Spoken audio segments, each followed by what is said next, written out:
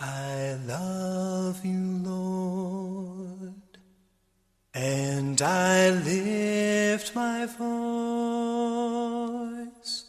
to worship you, oh my soul, rejoice. Take joy, my King, in what you hear, and may it be a sweet, sweet sound in your ear.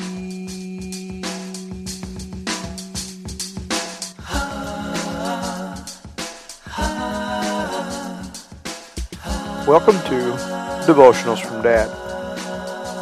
This devotional is entitled 4-Letter Words. I think we have all been around that person that just can't seem to put together a sentence without using some vulgar swear words. These words are often referred to as 4-letter words.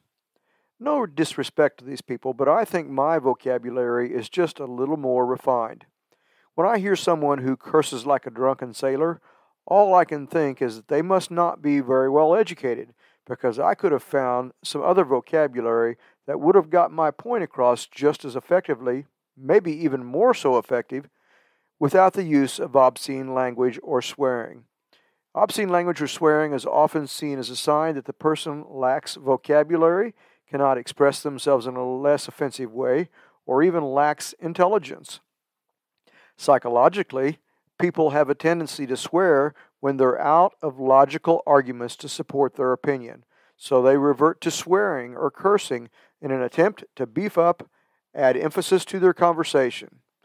Many times people swear because it allows them to express emotions, to vent, or to release.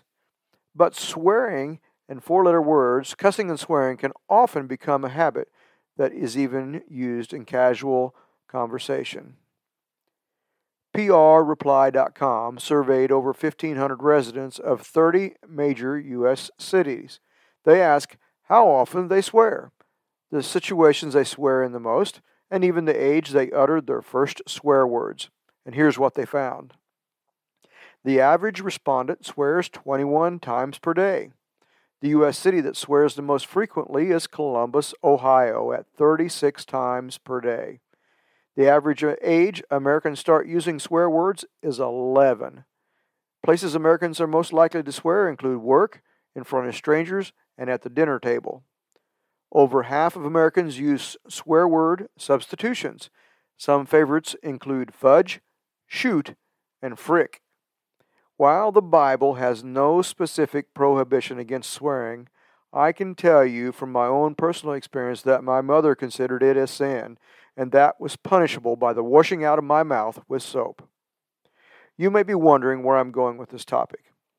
Did you know the Bible uses 4-letter words also? I know what you're thinking. Whoa, Jeff, I think your cheese is done slid off your cracker. You are just crazier than a pet coon. Here are some of the most common 4-letter words used in the Bible: love, obey, and holy. What does the Bible say about love and obey? John 14:15 says, "If you love me, you will keep my commandments." 1 Peter 1:14 says, "As obedient children, do not be conformed to the passions of your former ignorance." Acts 5:29, "But Peter and the apostles answered, we must obey God rather than men." And 1 John 5:3 says, "For this is the love of God, that we keep his commandments." Mark chapter 12, verses 30 and 31. Love the Lord your God with all your heart and with all your soul and with all your mind and with all your strength. The second is this: love your neighbor as yourself. There is no commandment greater than these. If we love God, we will trust him, obey him. But we know that by ourselves and in our own will, we can't love, trust, and obey him.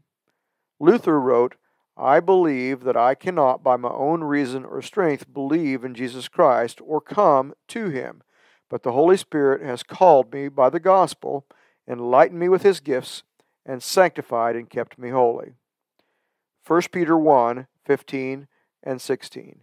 But just as He who called you is holy, so be holy in all that you do.